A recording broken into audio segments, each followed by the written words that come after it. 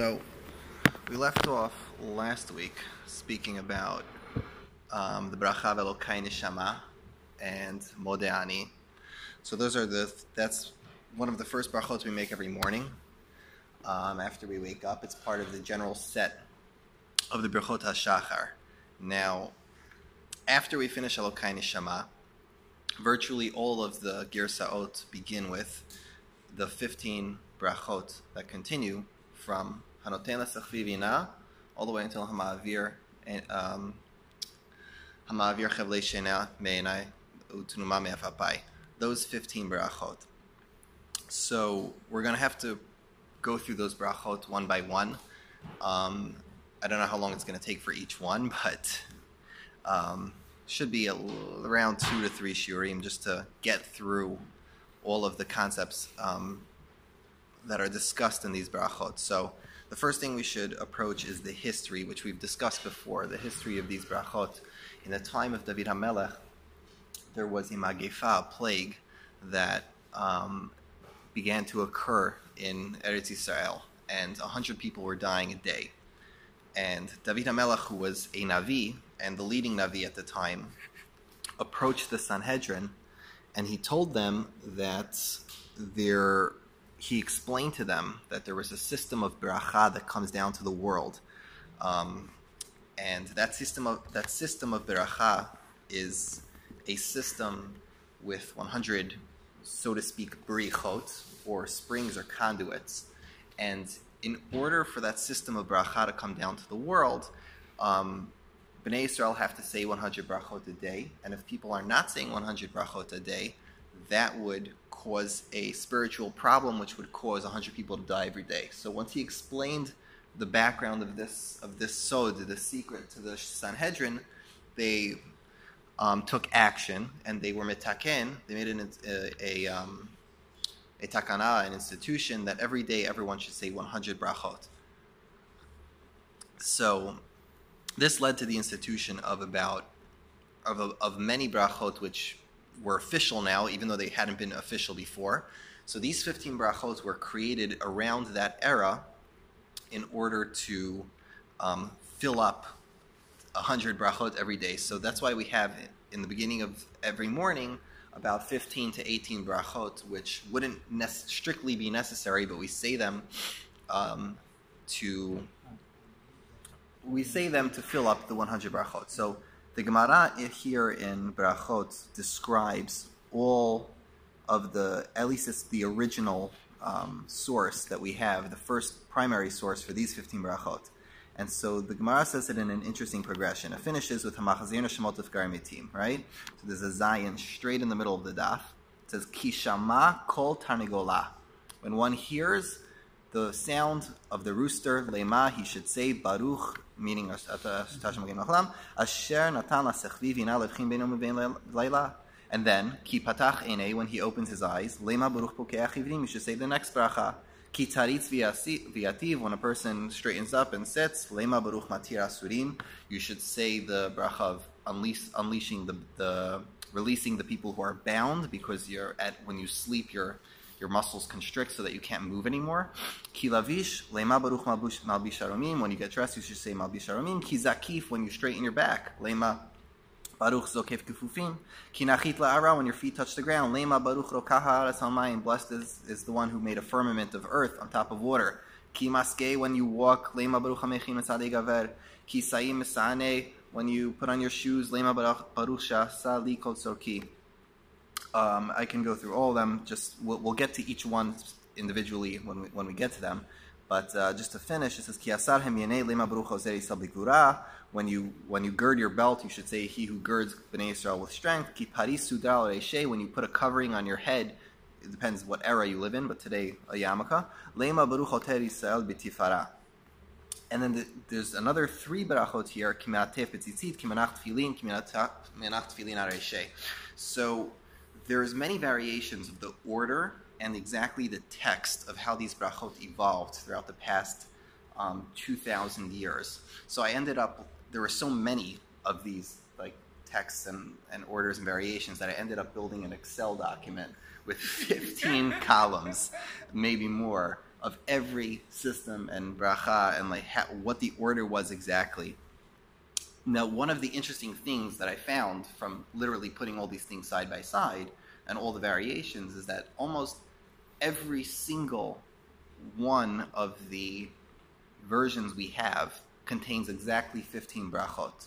Whether it's the Bavli here, whether it's Rav Amram, whether it's all the early Rishonim, they're very adamant to specifically have 15 brachot here, and then they add that with the Birkat Torah, so it's a total of 18. I don't know why exactly they're so adamant to choose 15. As you'll notice, in our Girsah, we don't have like the Bavli. We don't include tzitzit, tefillin, and tefillin shel rosh. Instead, we do shlosani goy, shlosani abed, shlosani isha, and that's because the Bavli and Menachot says to say those brachot as well. So we replace those. There is a theory that Schwab says, which I think he gets from the Sidur of the Yabetz, and I haven't found it in the Sidur Yabetz because the introduction is like 10 miles long. But he basically says that the progression of tefillah is a progression, at least in a meditative space, of going through the Beit HaMikdash. It's the progression of one who would come to the Beit HaMikdash in the morning to give a korban. So you would show up really early in the morning. You would say, like people would wait outside the gates. They would say Tehillim, Tchinot, and Bakashot. And then once the time came for people to be allowed into the courtyard, they would let people go up the steps, and then they would reach the Ezrat Nashim. So they would stand at the bottom, which was the general area. Then they would go up these 15 steps to the Ezrat Nashim. They were greeted by the Sha'ar Nikanor, which was one of the main gates. So the steps that went up from the general area to the Ezrat Nashim were 15 steps. And therefore, Schwab says that these 15 steps, in a meditative sense, you're traveling up those 15 steps. You're supposed to imagine yourself going up 15 steps. We do see in other places the number 15 in Judaism to mean some sort of elevation spiritually. It's not rampantly common. It's not one of the most important numbers, but we do see it here and there. We see like Avraham, Yitzchak, and Yaakov lived 15 years together. There's 15 Shir HaMa'alot. We do see 15 here and there. Yeah, there's a lot of things with 15, but it's not clear to me what the significance is of having 15, and not all of the Rishonim do have 15 brachot. Some have a little more, a little less. The one striking thing that is common across everybody is that everybody puts Hanoten LaSechvi Binah first. That's the first bracha according to virtually everybody. So that's what we're going to focus on today. We'll just get through that bracha. The other ones we'll leave for a little further. But before we discuss Sechvi, we have to discuss the format of these brachot in general. So there's a fundamental machloket rishonim about what's going on here in the Gemara. The Gemara gives a description of what you do, when you do it, and how you do it. It says if you hear the sound of a rooster, when you put on your shoes. So the machloket, is this to be taken literally? Meaning, should you only say the brachot when you put on your shoes, or should you only say the brachot if you hear a rooster? Or is it just a bracha, which is a general bracha on Hashem's orchestration of the world, and all of these brachot are what's called Birchot Hashachar, brachot of praise, and therefore you could say them whether or not you heard a rooster, whether or not you happen to be wearing shoes that day. And the other Rishonim would hold that no, it's only Birchot Hanahanin, which means that it's a bracha of enjoyment, of pleasure, and only if you actually are doing that action, for example, putting on a yarmulke or hearing a rooster, would you say the bracha. So Rav Amram Gaon, Nachonai Gaon, the Ran, the Kolbo, the Ramban, Rabbeinu Yonah, all of them say that these are Birchot Hashachar, and you say them regardless of whether or not you hear a rooster, whether or not, no matter what, you're going to say these brachot, and that's our minhag today, that virtually all of Klal Yisrael says all the brachot, no matter if you heard anything or not. However, the Rambam and Rav Saadia Gaon, who was one of the early Gaonim, who also is a very similar kind of person to the Rambam, and the Balei Tosafot all believe that it was Birchot HaNehenin. However, Tosafot says that the bracha of Nehenin, of a rooster, is not hearing the rooster. You're not having pleasure of hearing the rooster. Your actual pleasure is seeing the morning light. the real pleasure you're having, the real benefit, I shouldn't say pleasure, the real benefit you're getting is that you're getting daybreak again, like praise God, you're alive. So that's the real nehenin, that's the real benefit of Hanoten LaSechvi Binah, while others would hold that it's simply the call of the rooster. The Rosh and the Rabbanei Tzarfat, the Rabbanim of France, the Rishonim who lived in France before the expulsion, their view was a middle view, a compromise. They said that Hanoten LaSechvi Binah was the only one which is shvach, and that you say no matter what. The rest of them you'll only say if you actually perform such an action or receive such a benefit. There's an interesting sefer. It's a small sefer. It's called Shalotu Tshuvot Min Hashamayim, which is one of the later Rishonim, one of the early Achronim, really asked many questions of the heavens. Basically, he did something called the Sheilat Chalom.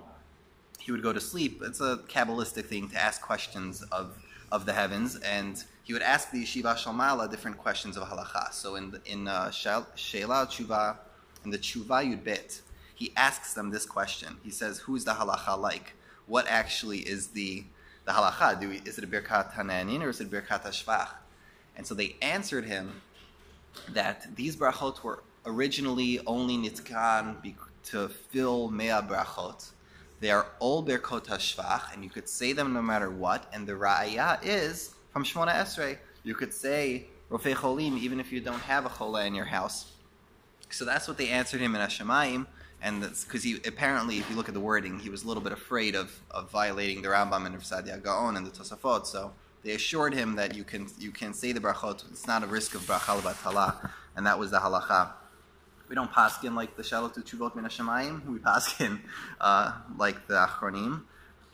Interestingly, the Beit Yosef himself paskins that you would say it without Shemu Malchut. So the only reason the Moroccans and the Syrians still say all the brachot with Shemu Malchut is because they have a minhag which precedes the Beit Yosef. They all have a minhag which precedes the Shulchan Aruch to say all of these brachot with Shemu Malchut, no matter if they had the hana'ah or not, if they had the benefit or not.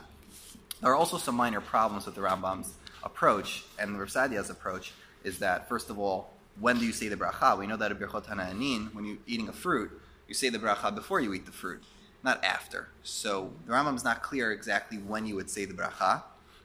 First, also, the Rambam sounds like as soon as you wake up, or you hear the rooster, you could say Hanoten LaSechvi Binah, but you haven't washed your hands yet. Yeah? When you light the candle for Shabbos, Mm-hmm. when you light the candle to say Well, the Sardim, we say the bracha first and then we light. That's the right way. I'm kidding. Okay. So everyone agrees that Birchot Hashvach can be post. I mean, everyone agrees that you can say Birchot Hashvach after you hear the thunder. And what's interesting is that Rav Sadia Gaon is the only one of any girsa. The Sidur of Rav Sadia Gaon is the only Sidur anywhere to not put Hanoten LaSechvi Binah as the first of the brachot. His first bracha is Hamavir Chevlei Sheina Me'inai U'Trumav V'Papai. You wash your face when you wake up in the morning, and he puts the bracha of Hanoten LaSechvi Binah in the section with the Birchot Hashmiyah, all the brachot that you make when you hear something like thunder or lightning. Over there, he puts the bracha of Hanoten LaSechvi Binah. He says, and if you hear a rooster in the morning, you say Hanoten LaSechvi Binah, because he's adamant that it's a Birchot Hanehanin and that it's not or possibly Birchot Hashvach, but he doesn't believe that it's supposed to be a set part of the rest of the 15 brachot.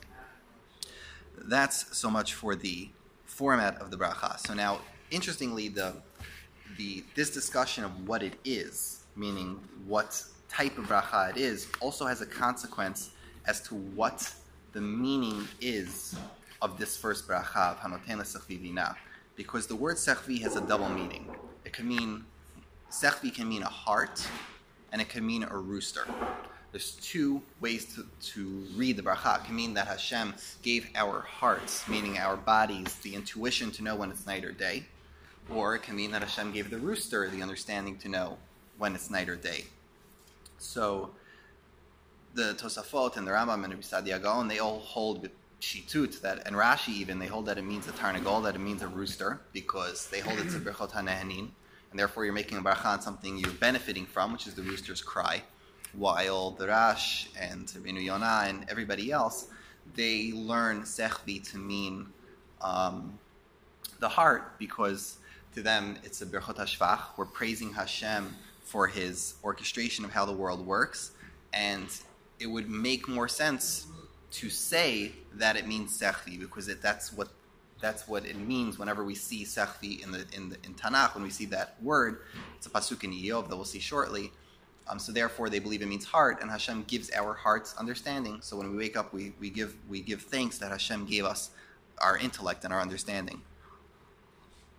So the etymology of the word sechvi is likewise interesting. It's how does it both mean a heart and a rooster?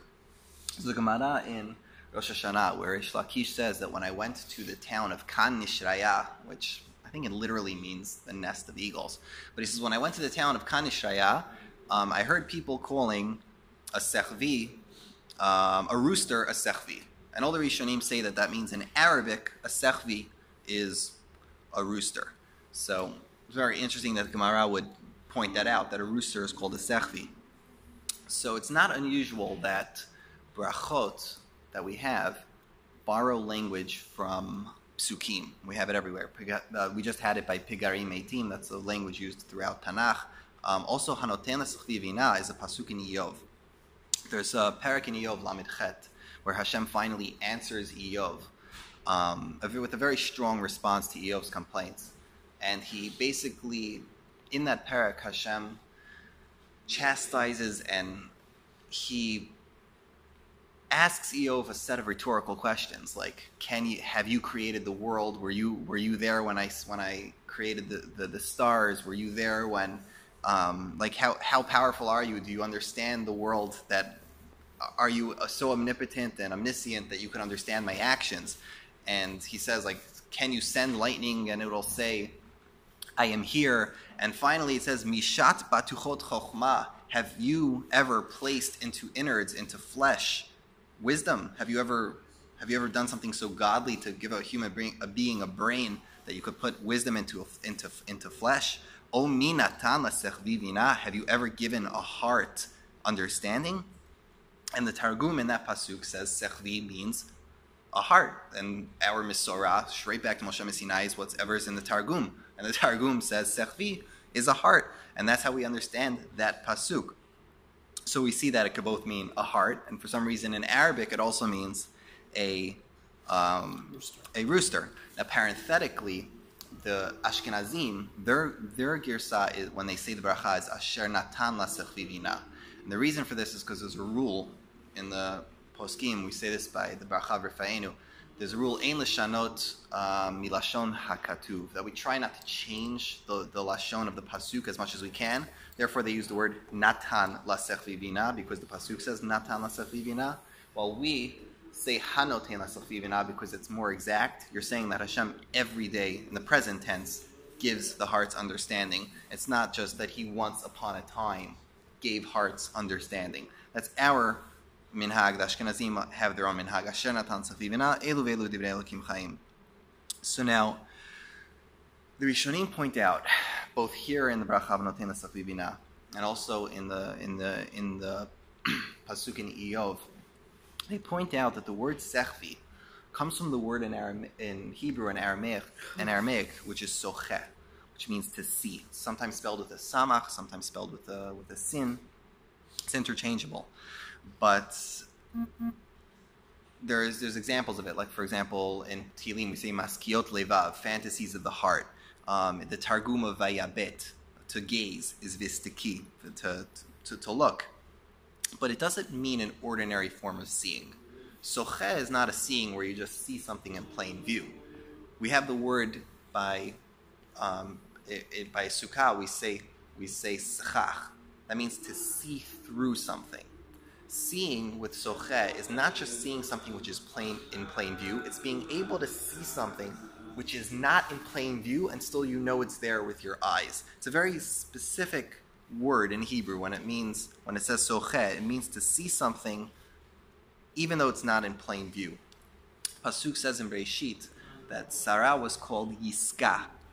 And why?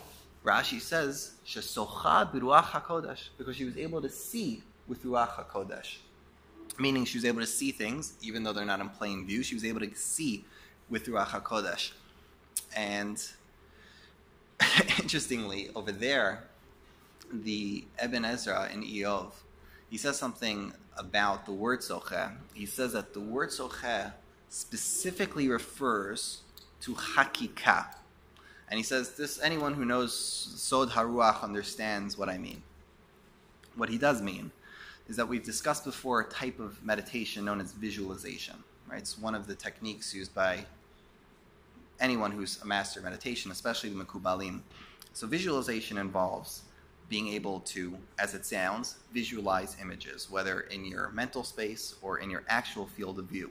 So, for example, you could close your eyes and imagine and emblazon an image into your mental space so that it actually feels real, so that you could actually see it.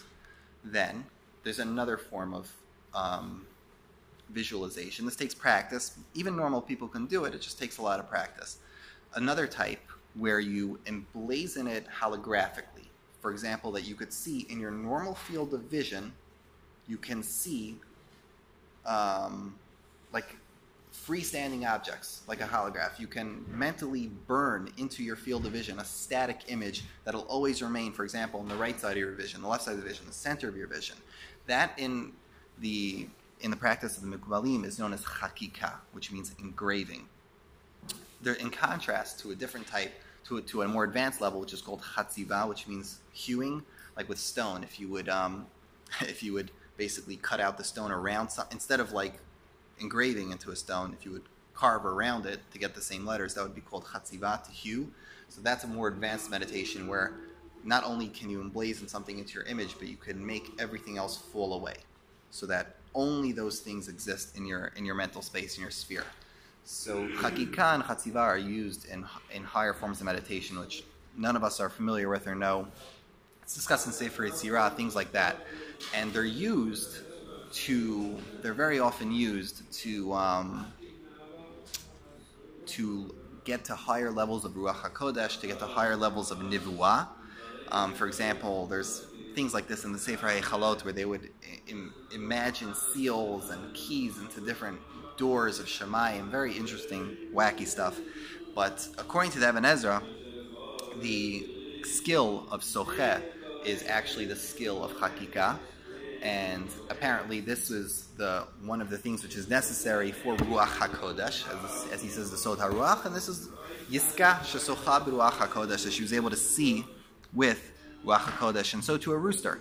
So a rooster has this ability to see something which is not in plain view, and therefore it has a circadian rhythm. Everyone knows a rooster can, every 24 hours it knows that it's daybreak. So even though it doesn't see something straight up, it's not in its plain view, it could still intuit that there is a daybreak, there is a nightfall, there is a chatzot, and therefore it sings at that time, and that's why our hearts are called Sechvi as well, because our hearts are not our minds, they're not rational. We can see things that aren't there, we can know things, we have an intuition that tells us when something's there, even if it's not in our plain view. So, oh wow, I guess this is going to be one of the shorter shiurim. I thought I had more, this was going to take longer than it did. Alright, so, Al Pi HaKabbalah, the Mekubalim have a different way of learning Hanoten LaSechvi Binah, which is, shall we say, very different than one would expect when they read the Beracha of Hanoten LaSechvi Binah, because the Mekubalim have a different vocabulary. You could say Ilan in the Torah, and the Torah could say the word Ilan, tree, and it really means something else up to the Mekubalim. It could say Lechem. In Hebrew, that means bread, but Al Pi HaKabbalah, it means something else. We know there's many layers of the Torah. There's Pshat, Remes, Drush, Sod. They have a totally different vocabulary. If it says Eretz, Shemayim, they understand different things. So they have a different understanding of the word Sechvi, a different understanding of the word Binah, and a different understanding of the word Yom and Laila. Many people are familiar with a Braita known as Perek Shira. It's a compilation of it's called the chapter of song. Basically, in it, it lists all the shira said by different animals. Right? You've probably seen them sell it in stores. They have like the rooster and the dog and the this and the that. So what many people don't know is that Beracha is really referring not to the animals themselves. It's referring to the malachim or the mazalot, which are the root or the spiritual relatives of those animals. And the Zohar in Parashat Shalach, Kuf Ayin Bet Amud Bet, actually says that the angel which is related to the rooster is Gavriel. Gavriel HaMalach, very famous malach. And Gavriel is not an ordinary malach. Gavriel, many malachim are ephemeral. That means as soon as they get used, as soon as they complete their function, they cease to exist. Certain malachim can recycle and continuously do a function over and over again. And also, like Gavriel or Michael, they can command legions of malachim beneath them. So Gavriel is in charge of din and gvura and strict judgment. So he has legions of malachim underneath him, which also carry out different specificities of gvura, different specificities of din. That's why Gavriel is one of the higher malachim. And just like the rooster, in Perek Shira, you'll see that the rooster has 7 different calls. Every different call, it has a different pasuk. So you'll see in the Zohar that Gavriel has 6 or 7 different psukim that he calls out when they say Shira. Interestingly, Sechvi is also Gematria Gavriel, -1. +1, -1, and Gematria is all the same. Sechvi and Gavriel are the same Gematria, and also Gever is a Hebrew word for rooster, an alternative Hebrew word for rooster. There's an interesting thing to note. So, anyway, what does it mean that an animal can be related, or anything can be related to a malach? So there's a ma'amar by the Lubavitcher Rebbe, the 4th Lubavitcher Rebbe. It's called Ma'amar Mikamocha, and in Ma'amar Mikamocha he talks about what it means for the world to exist. It's basically a study in ontology, how the world can be real if nothing is real besides Hashem. What does it mean to have true existence? And he speaks about there the theme of devolvement, and that is that when Hashem created the world, he first created spiritual worlds, which preceded our world, and then he created our physical world. So now every spiritual world that he created a subsequent, or we call it lower world underneath it, which devolved from the world on top of it. Every world lower requires contingently a world higher than it. So it's almost a framework. It's a spiritual architecture for how the spiritual worlds work. And then finally, at the bottom of it all is our world. So, for example, if something was created in the highest of worlds, let's call that highest world Atzilut, right? So let's say something was created in that world, then what would happen is it would enable something to exist in the world underneath it. Now, we make a distinction between causation and contingency. In our world, we have cause and effect, right? We have action and reaction. However, in spiritual worlds, they aren't worlds of cause and effect. So therefore, we can't use that language. We can't say that the world above it caused something underneath it, because we don't necessarily know that to be true. We know that there's some sort of causal chain, but instead we speak of it more in a contingent sense, that because in English contingency means because one thing can exist, therefore something else can exist. So therefore, if something would exist in the highest world, therefore it allows something to exist. It devolves world after world after world, thousands of levels, let's say just for simplicity's sake, 4 levels, and it ends up enabling something to exist in our world. There's a Midrash Tanchuma which says, for example, that the Midrash says that because there are seraphim in Shemayim, in Olam HaBriyah, therefore there are cedar trees in this world.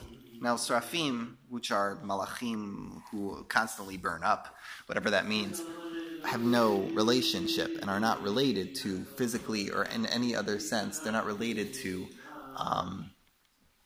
cedar trees, but because seraphim exist, so can cedar trees exist. So in the same vein, he explains, the rooster exists in our world because many spiritual frameworks above, there is a concept which allows Gavriel and all the things which come underneath and above Sechvi to exist. So we know that in Shemaim there's a cycle. Every day there's a cycle of things that occur in Shemaim. When Moshe Rabbeinu was in the heavens for 40 days and 40 nights, right? So that's an area without space or time. How exactly did he know that 40 days or 40 nights were passing? So the Midrash says that he knew because he would watch the different shifts of Malachim singing Shirah. Some would come at night, some would come at day. So he knew. So we know that there's a cycle of activity in Shemayim. So what they say, what the Sfarim here say is happening, is that there's a cycle which begins, and again I'm going to oversimplify, in the highest worlds in Atzilut. And basically there's a one of the Sfirot is known as Malchut. I'm going to say this quickly because I don't myself understand it, but one of the Sfirot is called Malchut, and certain Sfirot cannot accept and receive at the same time. Therefore,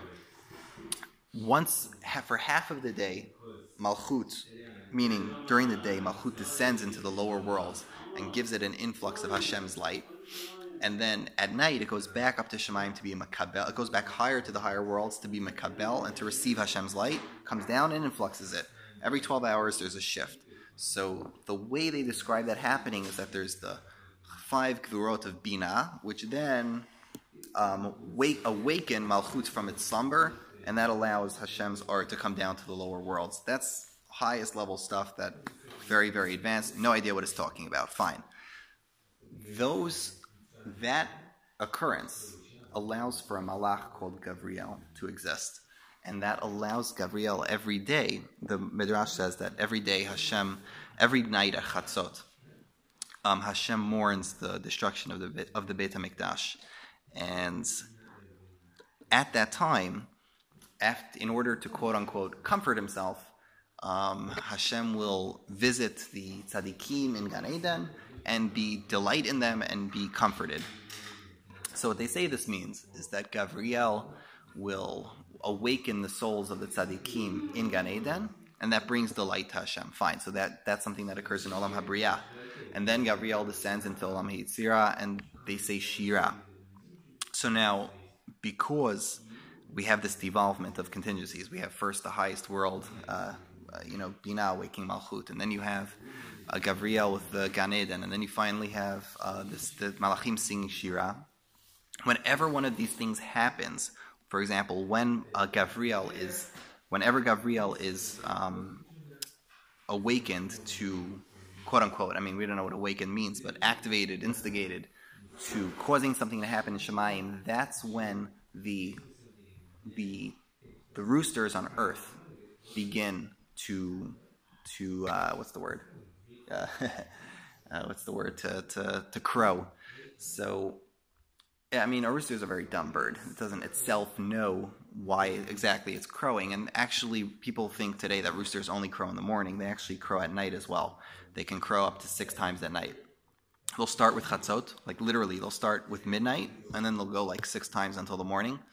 Not all of them, but some of them will do this. And the Mekubalim say that this is because in a higher world, there is a cycle in the spiritual world which allows our world to receive influence from Hashem, to receive existence. And because there's a spiritual cycle in the worlds above, that allows a similar cycle in our world.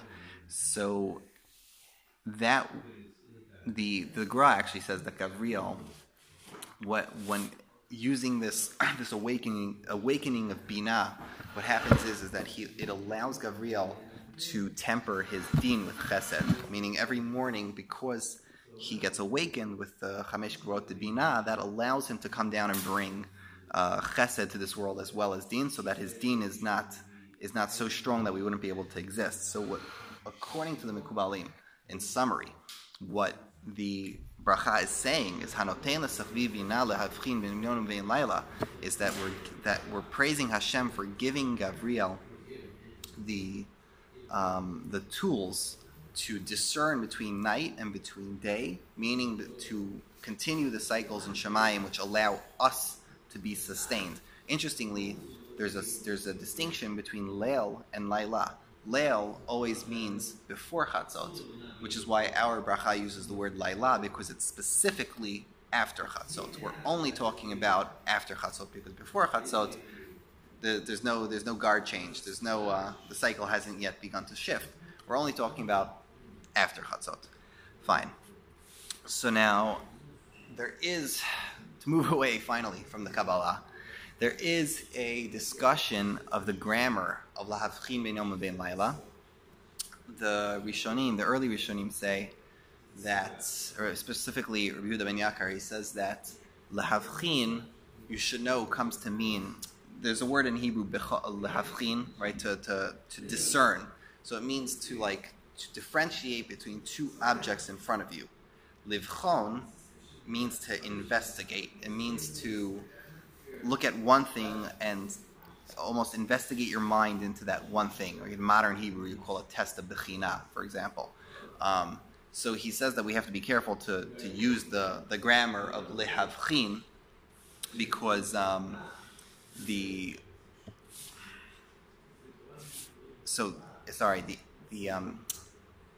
he says we have to be careful to use the word lahavchin because grammatically lahavchin means to make discern for others.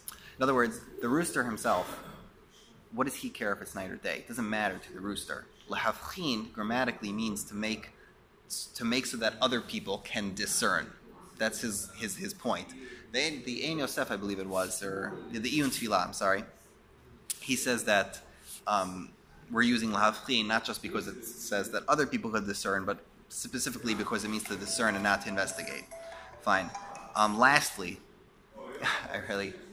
so again we're on schedule. The Temanim have a girsa, which I was astonished at first. They don't say lahavchin, they say lahavin, and I thought it was a typo at first, but I looked it up, and there is one source which says lahavin, and that is Rabbi Amram Gaon, one of the Siddur of Rabbi Amram Gaon, which is technically the first Siddur ever written from the Yeshiva of Bavel. That Siddur has the girsa of lahavin ben yom ben laila, and they say the reason is because it's specifically using lahavin because we're talking about binah. And they basically, the Mefarshim over there say simply that anyone who understands will know that in Birchot Hanoten LaSechvi Binah, we're specifically talking about Binah, therefore we would say lehavin ben yom ben laila. However, the girsa that we have here in the Bavli is lahavchin. The girsa of most of Klal Yisrael we have is lahavchin. So I don't know exactly why that split happens, but it is what it is. I think next week we'll start with one of two things. The Ashkenazim have the minhag that right after Hanoten LaSechvi Binah they say Shlos Ani Goy. There's reasons for that, both simple and esoteric, mystical. And the Sfaradim, however, we follow more closely the system of the Bavli. The Temanim, actually, the order here, the people who follow the order of the Bavli the most is the Temanim, most interestingly enough. And the Temanim are the ones who follow this order. Sfaradim have it a little bit differently. We're also going to have to look at certain brachot which nobody says anymore, like Somech Noflim. There's the bracha Somech Noflim, Magbiah Shefalim. Magbiah Shefalim is you say Somech Noflim? I don't think so, no. Rafei Cholim we don't say anymore. The only person who says Rafei Cholim is actually Amram Gaon. I could check my spreadsheet somewhere, but I think he's the only one who says Rofei Cholim. Magbiah Shfalim is an interesting discussion because here in the Gemara we don't have it, but some of the Rishonim had in their version of the Gemara they had Magbiah Shfalim, and as we'll see later, some had Matir Asurim, some did not. But for that we'll have to continue next week.